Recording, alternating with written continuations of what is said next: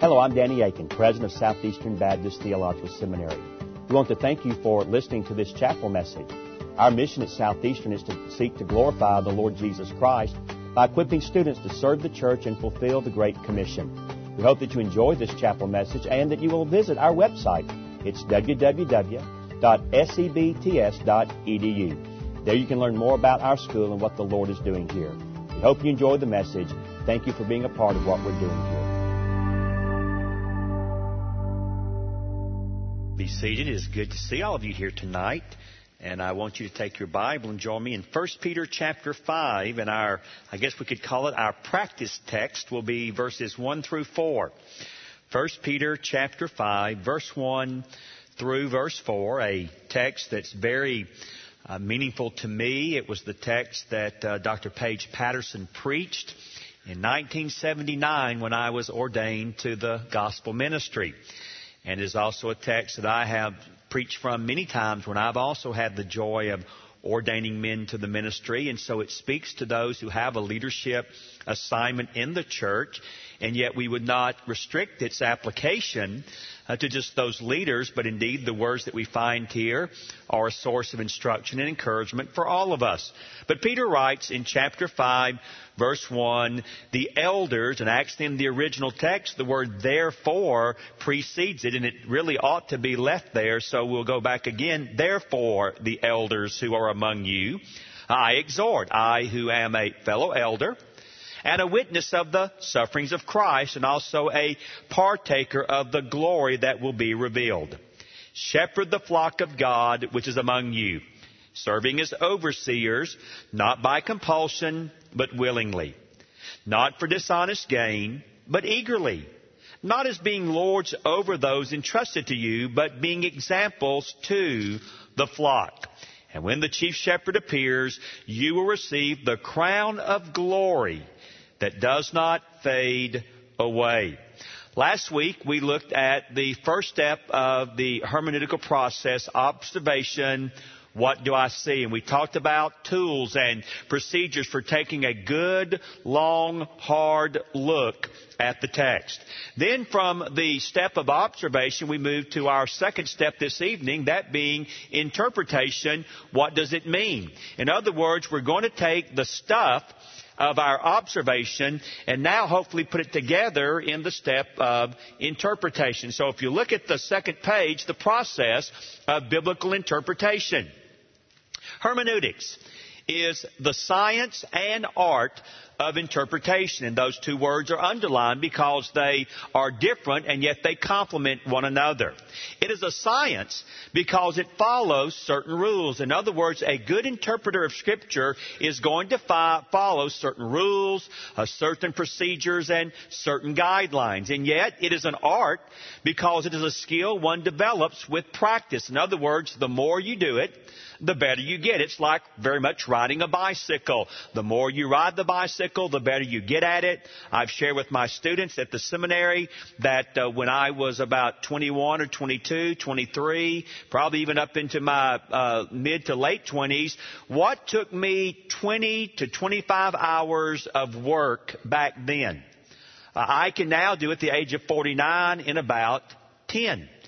I can do it about half the time. You say, well, how does that happen? Well, I have gotten better at the process. I've been doing it and doing it and doing it and doing it. And so as a result of that, I can do at a greater speed what at one time took me 20 to 25 hours of work and of effort. And so it is the same with all of us. The more we do it, the better we will get at it. Thus, hermeneutics is the study of methodological principles of interpreting, which allows us to take what we see and determine what it means. Now, three truths to always keep in mind. Number one, it takes time. To expose oneself to the brilliance of revealed truth takes time. That's why I said last week, if you are a Bible teacher and perhaps your assignment is to teach on Sunday, I would encourage you to start preparing your lesson the Sunday before the next Sunday. That gives you an entire week to meditate, to study, to look, as well as to allow God to speak to you concerning the truth that is in the text that you will be teaching. Secondly, there is more truth in the Bible than we can grasp in one or many readings. Indeed, infinite eternal truth has this nature. And so the fact is, though I have studied 1 Peter 5, 1 through 4 many, many times, I imagine I have put probably as much as 35 to 40 hours into study of this particular text, because I have preached on it in a seminary setting. I've preached on it in a college setting. I've also, again, spoken many times at ordination services. And so though I have studied it many, many times and spent hours in it, each time I come back, I will say to you, I see something I didn't see the first time, or there'll be a focus or an emphasis that I simply missed in a prior reading or prior understanding. And yet, again, I should not be surprised by this. After all, it is the eternal truth of the eternal God. And then number 3, it takes practice and experience, as I mentioned a moment ago, skills to develop an understanding of the text with accuracy. So, 2 overarching principles, an A and a B tonight. First of all, some basic principles of interpretation, answering the question, what does it mean? There are a number of steps that need to be involved in this particular avenue. First of all, content.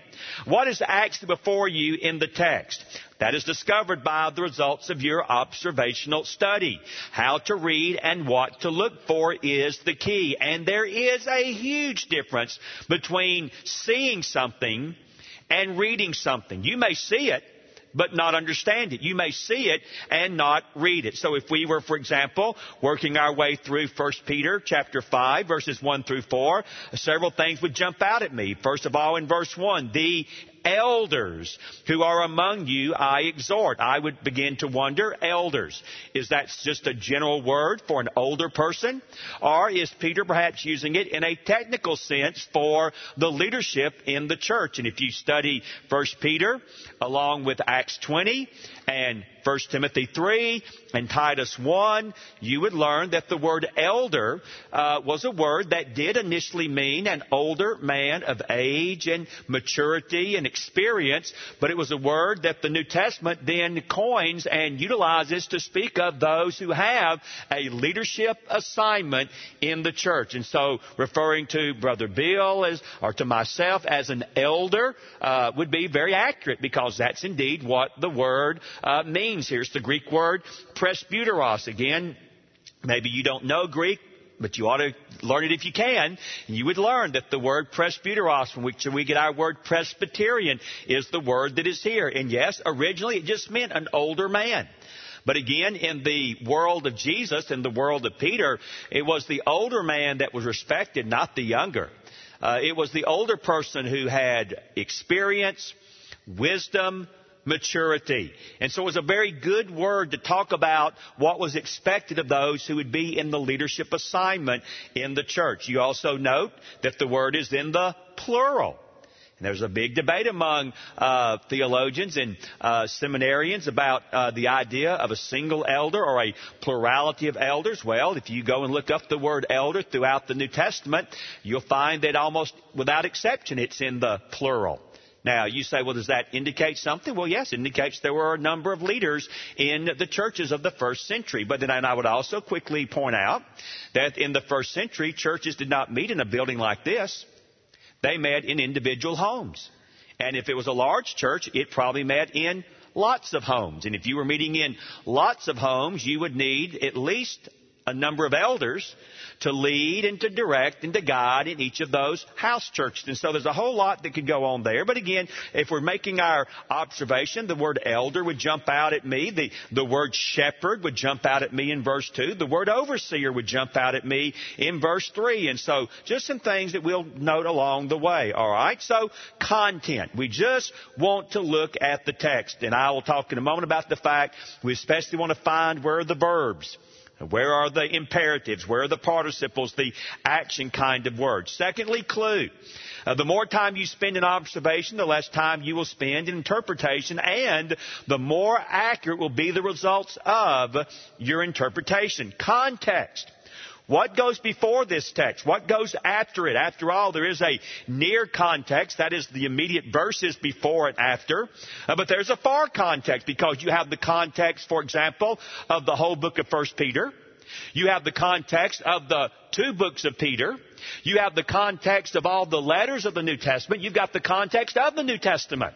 Now you say, my goodness, how? Well, you're going to have to make some decisions of what you've got time to look at and what you don't have time to look at. But it would not be hard to get the context immediately, and something very interesting happens.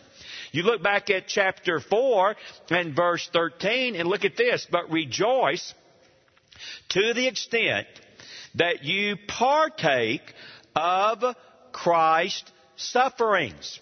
Look down at verse 15.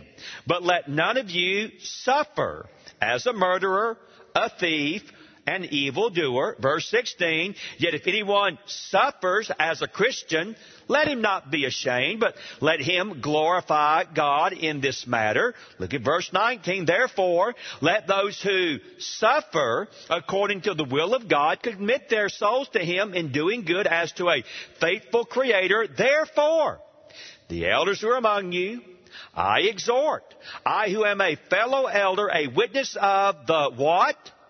Sufferings of Christ. And there is clearly a connection between chapter 5, verse 1 and following, going back to chapter 4 and verse 13, where you find the phrase identical. Christ's suffering, sufferings of Christ. So there's a context here. Wherein, and what is he trying to do there in chapter 5, verse 1? The elders who are among you, I what? Exhort. I encourage. Now, how does he encourage them? Well, he sandwiches his encouragement with a word about the fact that suffering was the experience of our Lord. You are a follower of our Lord. What makes you think you, what? Would not suffer?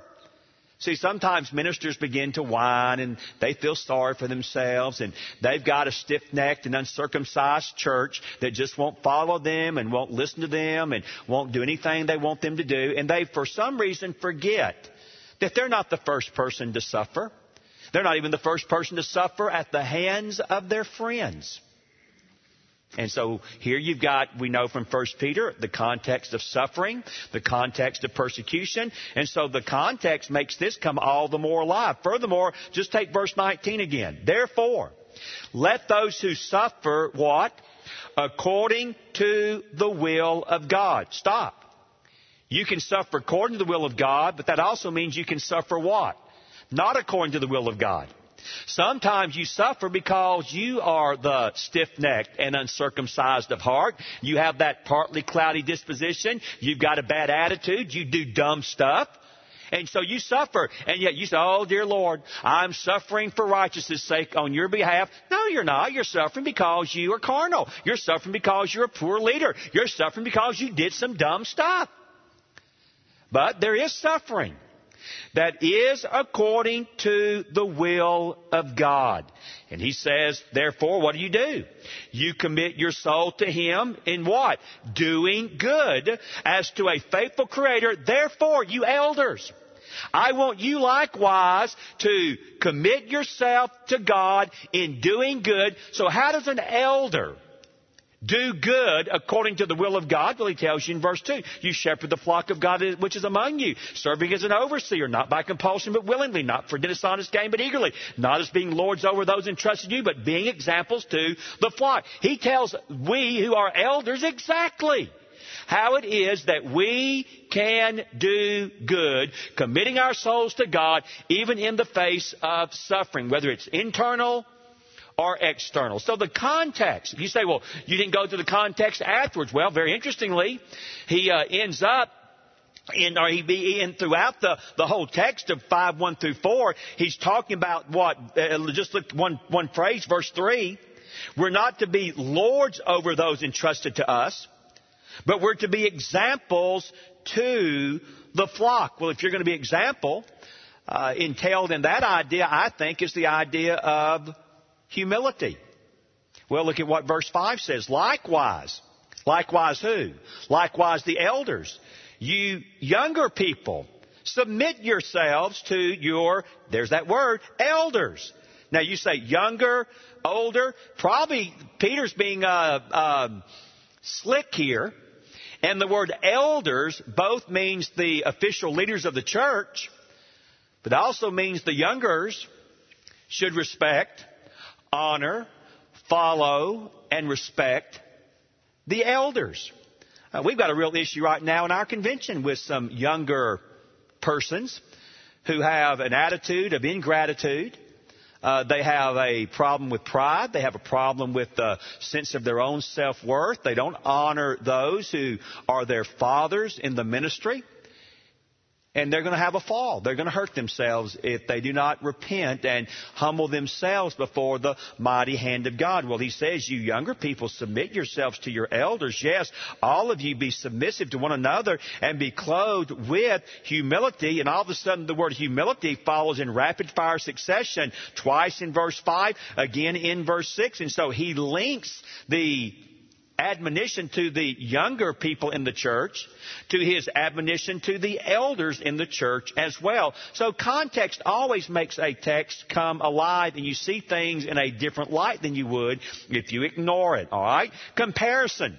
You compare Scripture with Scripture. You're studying 1 Peter 5, 1 through 4. You know it's about leaders in the church, so you ask the question, are there other texts that talk about leaders in the church? Well, absolutely. Acts 20, 1 Timothy 3, Titus 1, 1 Thessalonians 5, Hebrews 13, just to name 4 or 5. And if you don't know that, well, you look up the word elder and track it down for a while. Or you see the word overseer and you get your concordance and you track it down. And you'll find those other texts that are there that will also inform you as to the totality of the Bible's teaching on those who have responsibility for leadership in the church. Again, remember, the parts always take on meaning in light of the whole. Culture.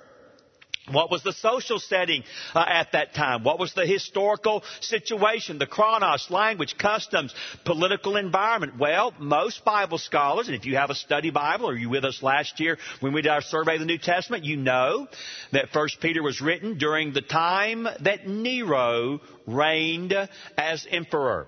You also know that many Bible scholars believe that 1 Peter was written perhaps on the heels of the burning of Rome, done by Nero, but blamed on the Christians. Maybe that's why he refers to, earlier in the book, to the fiery trials that you are enduring. There's a play there. And the fiery trials of Rome, and by the way, Christians in Rome were really going through it. The First Peter's not written to the Christians at Rome because he tells you in chapter 1, verse 1, I'm writing to those in Pontus, Galatia, Cappadocia, Asia, and Bithynia. But what he is saying is, look, what's going on in Rome is probably going to spread to where you are as too. They're undergoing fiery trials. You can expect fiery trials. They're undergoing suffering. You're going to undergo suffering. What is more crucial for a church that's going through suffering than that the leadership has its act together? And therefore, that's why you have the admonition in 5, 1 through 4. Consultation. Use resources after you've done your personal study. If you are serious, if you're here tonight and you really are serious about being a good student of the Bible, you need to quit spending your money on stupid books, dumb magazines, and a newspaper that's filled with malarkey. That's just my sweet counsel to you tonight. And you ought to use your money and go out and buy you a good Bible dictionary, a good Bible atlas, a good Bible concordance, and buy you some good commentaries. If you don't know how to do all that, you email me, you call me. I'll be glad to direct you in the right way to purchase the kind of books that will help you be a better student of the Word of God. But the fact of the matter is, there's some times when studying the Bible, if you don't have these things, you're not really going to be able to grasp all that is in that text and the significance of what is going on. So we need to have good consultation. Then construction. You want to learn to build a good exegetical or homiletical or teaching outline that again arises clearly out of the text. You want to allow that text to determine both the structure of your outline and the content of your outline. But remember, first comes the Word of God, then comes, secondly, the sources or resources. Turn to page 3. So, some basic principles in interpretation. Now let me give you 10 rules to follow as you interpret the Word of God as well. Number 1, work from the assumption that the Bible is authoritative. I indeed operate from the assumption that the Bible is infallible and inerrant. That means there are no mistakes in it, no errors in it. You say, why do you believe that? Because I believe ultimately the Bible has one author, and the one author is God. Maybe better said, the ultimate author is God. And God is a God of truth. And so even if I come to something that looks like an apparent contradiction or an apparent discrepancy, I'm going to give it the benefit of the doubt because I start from the fundamental position and presupposition that God is the ultimate author of Scripture. He is a God of truth, and therefore the Bible is true, and therefore the Bible is authoritative in all matters for my life. Secondly, interpret difficult passages in light of the clear passages. Let the Bible interpret itself. So, for example, you've got baptism for the dead mentioned in 1 Corinthians chapter 15 and verse 29. You don't build a doctrine of baptism from that one verse. No, you need to build a doctrine of baptism from all that the Bible has to say about baptism and allow the more clear text to inform the more difficult text. Number 3. Interpret personal experience in the light of Scripture, not Scripture in the light of personal experience. The classic example. I have a lady come to me or a man come to me. This has happened. And they say to me, I believe God is leading me to divorce my mate. Now, I immediately know that they're in error because the Bible is very clear. God hates divorce. And the fact of the matter is, God is a reconciling God. And God is not going to lead you to leave your mate and marry another person. He is not going to do that. And so I simply have to say to them, you know, that may be what you feel in your heart. That may be what your experience is telling you. But the fact of the matter is, your heart, what does the Bible say, is deceitful and wicked. Who can know it? And the fact is, your experience may be wrong. I don't judge the Scriptures by my experience. I judge my experience by the Scriptures, and it is my experience that has to line up with the Scriptures. Number 4, remember that Scripture has only one meaning, but many applications. In other words, 1 Peter 5, 1 through 4 has a single meaning, a single sense, though the applications of it may be virtually unlimited as we come to understand what it means, and then ask, well, how does this apply in Raleigh, North Carolina? How would this apply in Kota, India? How would this apply in Nairobi, Kenya? How would this apply? And it's going to apply perhaps differently in different contexts, but the meaning, though, is the same. Number 5, interpret words and passages in harmony with their meaning in the time of the author. What did the word elder mean in the first century? What did the word exhort mean in the first century? What did the word shepherd mean in the first century? The word overseer, this word dishonest gain, this idea of lording over. What did those words mean in the time of the writing of the book? And that is the valuable of good expository commentaries. We also then need to understand we must interpret these things bridging the gaps. There is a language gap. We speak English. The New Testament was written in Greek. The Old Testament was written in Hebrew, and some passages in Aramaic. We have a historical gap. Peter wrote in AD 64. This is 2006. There's a difference in time by almost 2,000 years. There's a cultural gap. We live in the Western world, greatly influenced by the whole Western tradition of Greek philosophy. This was a Semitic world. They thought very definitely in Jewish, Hebrew categories, which I will tell you tonight, virtually none of us in here really understand. I'm still working at it, struggling to get back into that context, into that world, into that way of thinking. But it's a very different way of thinking than the way you and I think with our Western, logical, mechanistic way of looking at things. Now, there's a geographical gap. You know, we live in a place where it's like the Garden of Eden. It's green, at least when it rains, and it's pretty and it's luscious. If you've ever been to Palestine, it's nasty. It's just a lot of rock and dirt. I can't for the life of me figure out why they fight over that land. It's nasty land. Nobody wants that kind of stuff. But they evidently do. And so you go over there, you go to Rome, try to get back in the ancient world. It's a different kind of geography all the way around. Literary. They write in a different way than we do. They, by the way, think about this. Most people in that world couldn't even read. Those who could read, unless they had great wealth, could not own books. So most of the things that were written in such a way that you could hear it and memorize it. The odds are most Hebrews had the books that they knew of memorized, the books of the Bible. And so if you read the books of the New Testament, virtually all of them were probably written in a way that would have aided and enhanced memorization. That's a different way than what we experience today. And then, of course, there's a theological gap as well that we have to bridge because of what comes at number 6. We need to interpret Scripture in light of its progressive revelation. You say, what does that mean? Well, let's just take one example. The Bible teaches we've always been saved by faith. Abraham what? Believed God. And it was accounted to him as to righteousness. But now, what did Abraham believe God about? Now, I believe he believed God was going to send a deliverer. I think Abraham saw something unique in Genesis 22, but he was justified in Genesis 15.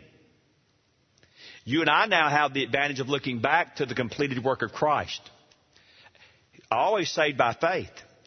But you and I have a content to that faith that is superior to anyone in the Old Testament dispensation. And so, progressive revelation. Number 7, remember you must understand the Bible grammatically before you can understand it theologically. In other words, you've got to know the words and their meaning before you begin to build your theology. Number 8, a doctrine cannot be considered biblical unless it includes all that the Scriptures say about it. Do not practice selective citation or proof texting. For example, I'll get really into a not so comfortable area.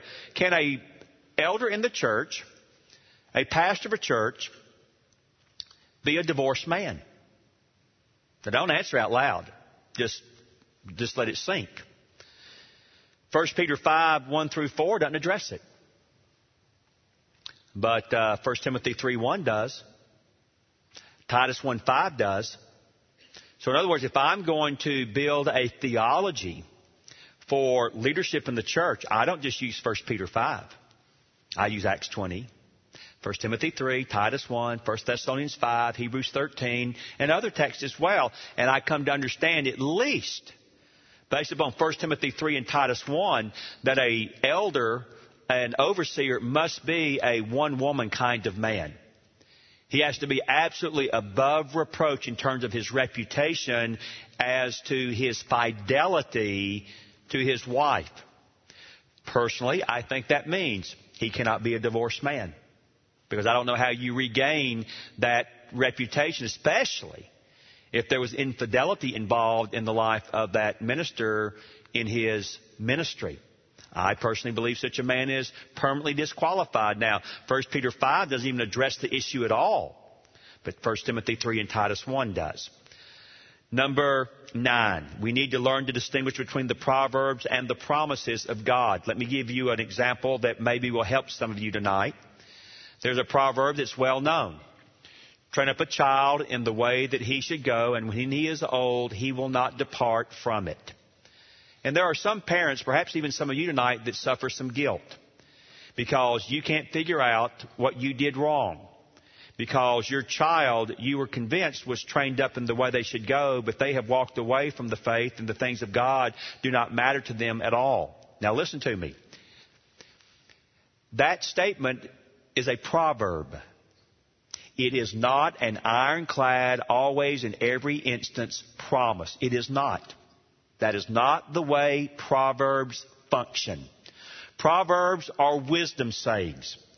Proverbs are statements that basically are true almost, or at least most of the time. That's what they are. But they are not ironclad promises. Proverbs 22:6, train up a child in the way he should go, and when he is old he will not depart from, is not the same thing as John 3:16. John 3:16 is an always true promise, anytime, any place, anywhere, under any circumstances. It is not a proverb. It is a declaration of salvation. But the Proverbs are different. And so we have to distinguish between what is a promise of God and what is a proverb of God. And far too many believers, again, badly confuse this issue. Then number 10, when two doctrines taught in the Bible appear to be contradictory, except both as scriptural in the confident belief that they resolve themselves in some type of higher unity. The classic again is, do you believe in man's free will or do you believe in God's sovereignty? And the answer is you better believe in both. Well, how do I put them together? Like this. Not like this, but like this. And you accept that both are true, even though in your finite, limited, sinful mind, you may not be able to perfectly understand how they do indeed harmonize and come together in a compatible kind of a way. Page 4 then just gives you kind of a chart that helps you see what we're trying to do in terms of this context issue and these background issues. There's a text we're studying, but around it is an immediate context. Around it is the same biblical book. Around it is other books by the same author. Around that is other biblical usages. And even ultimately, there's extra biblical information that will help you. So, page 5, again, hammering home these basic guidelines. 1, the context always rules when interpreting the text. Don't you rip that text out of its context. You run the risk of misinterpreting it. Secondly, the text must be interpreted in light of all that the Scripture has to say about that particular subject. If I am, again, building an understanding of leadership in the church, I can't just do it from 1 Peter 5. I've got to bring these other texts to the table as well.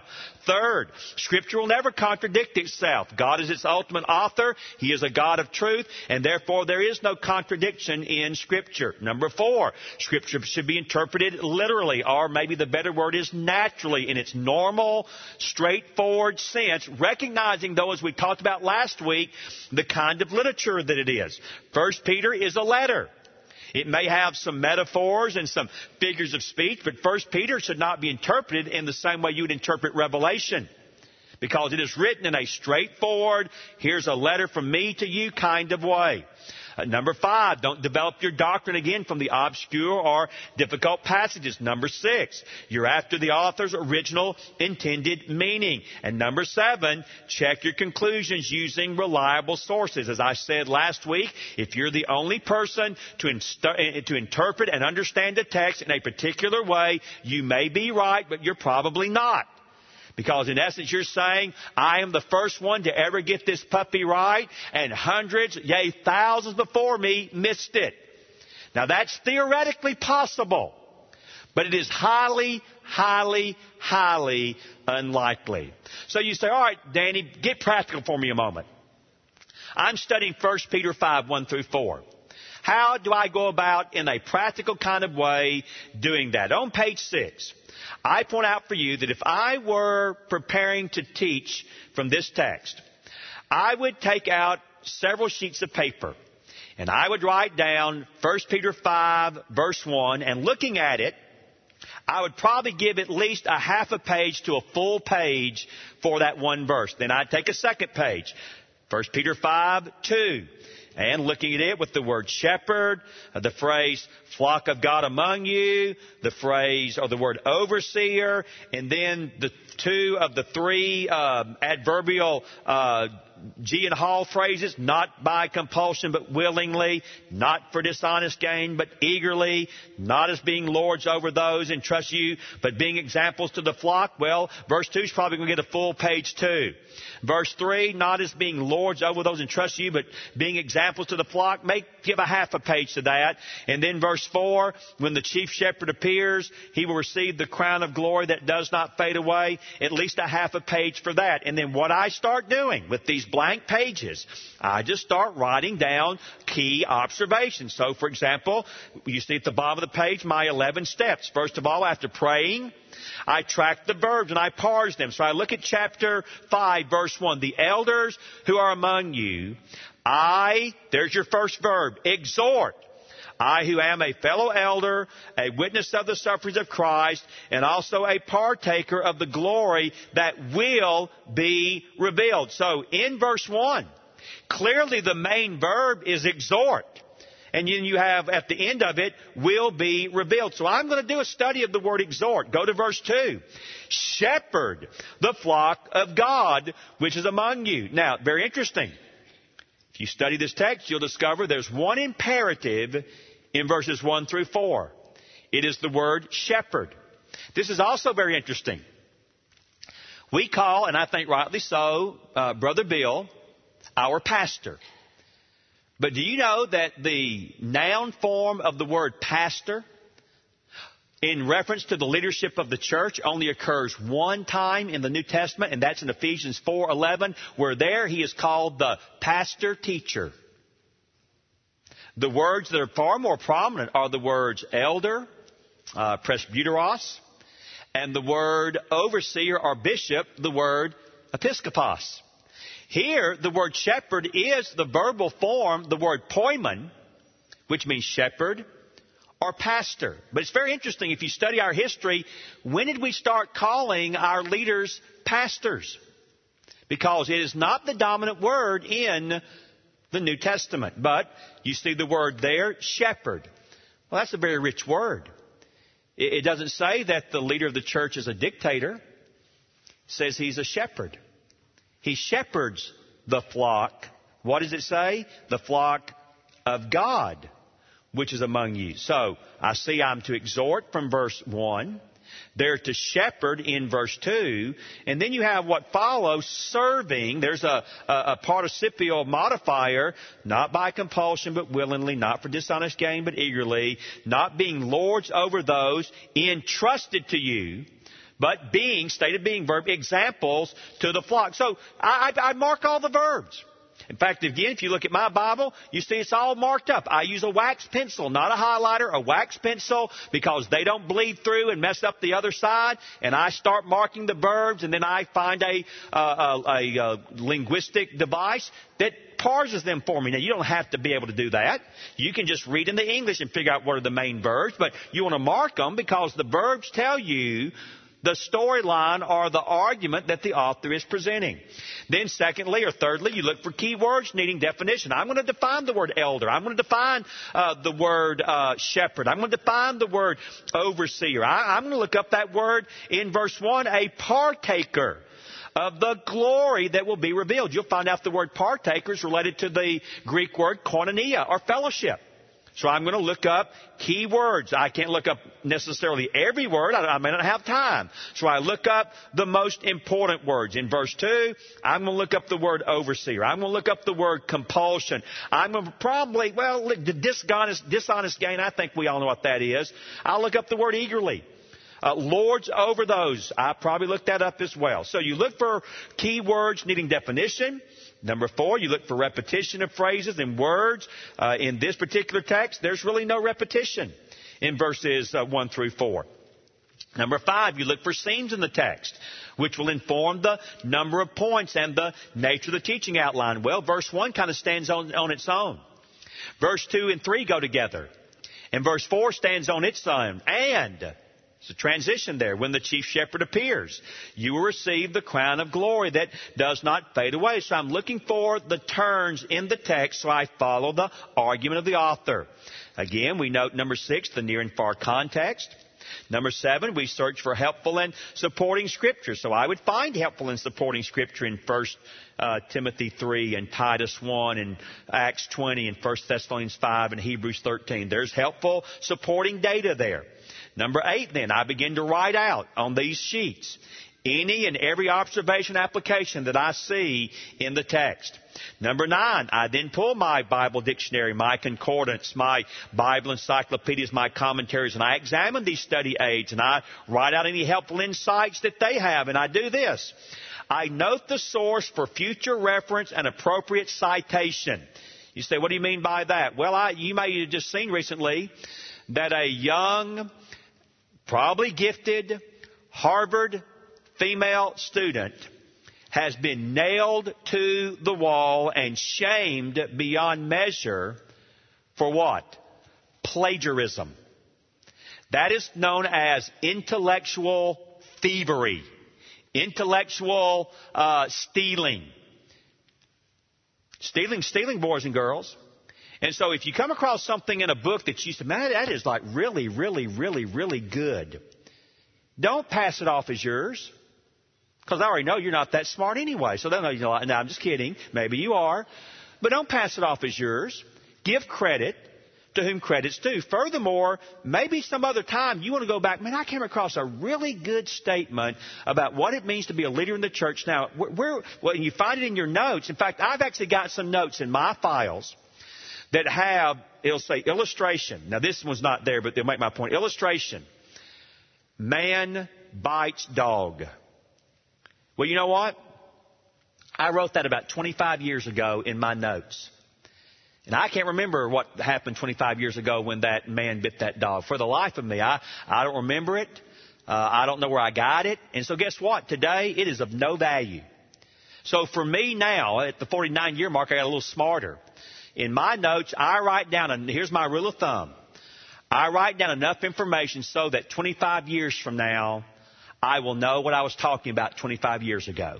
That's my rule of thumb. I give that much information and that much citation so I can go back and know where I got it and know what I had read. All right? Number 10, look for the truth and avenues of theology that the text logically supports, and then try to bring all that to a teaching outline. So, page 7, we summarize and we conclude tonight the overarching 7-step process.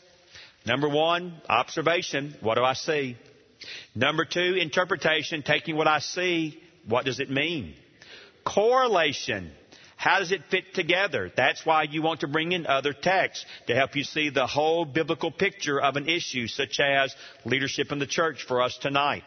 Number 4, application, how do I put this into practice? What does it mean for a pastor to shepherd not by compulsion, but willingly? Not for dishonest gain, but eagerly. Not being a lord over those entrusted you, but being example to the flock. By the way, he's still leading because he's the shepherd and we're the flock. Now, he is to lead, not dictate.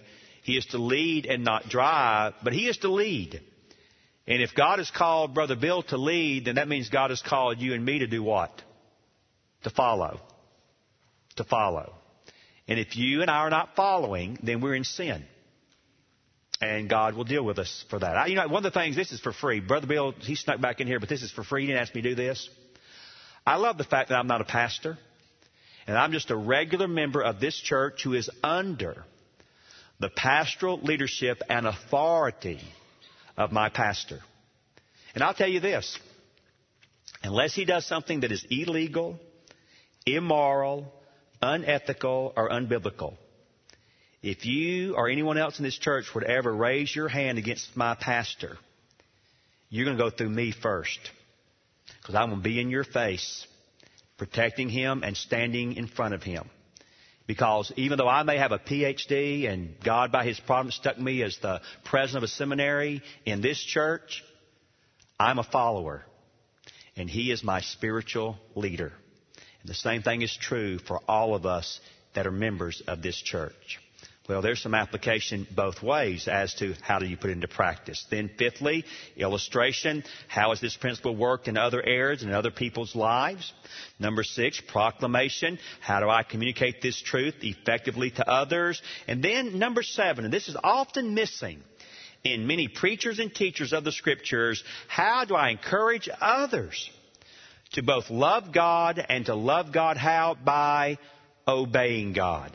And so it would not be enough for me to bring a top-notch study of 1 Peter 5, 1 through 4. If I'm not motivating you to live out 1 Peter 5, 1 through 4 as it applies to you, then I have failed. And I have short-circuited what it means to rightly interpret and explain the Bible. Well, let's close in prayer. Heavenly Father, I thank you again that we can know and understand your word. And you've given us good guidelines and principles that will enable us to rightly understand it. But Lord, it's not enough just to understand it. I would submit that we haven't really understood your word unless we are obeying your word. And that's not Danny Aiken, that's the word of God. Because if we're not doing it, if we're not living it, then in actuality we really don't understand it.